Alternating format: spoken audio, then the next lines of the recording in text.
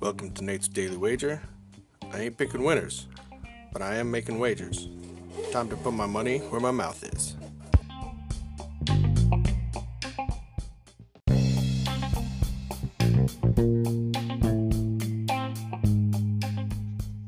This is Nate's Wager for May 20th, 2021.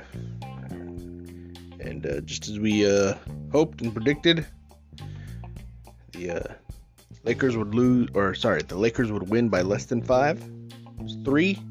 We had 5.5. So we get the win by betting the Dubs. So that's nice with the NBA. I'm feeling a little cocky, so I'm going to try my hand at some baseball today.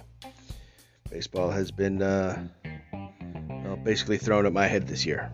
So looking at this Cincinnati Reds, San Francisco Giants game, and from what I can tell, basically the Giants don't have any bats, and the Reds are okay in offense, but not great. But they're facing Puerto, so that's basically it. I figure one team can't hit, one team's facing a good pitcher. Let's take the under.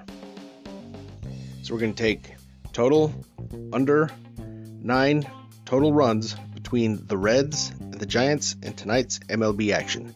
Say anything better than that, pound it. That's my pick, and I'm sticking to it.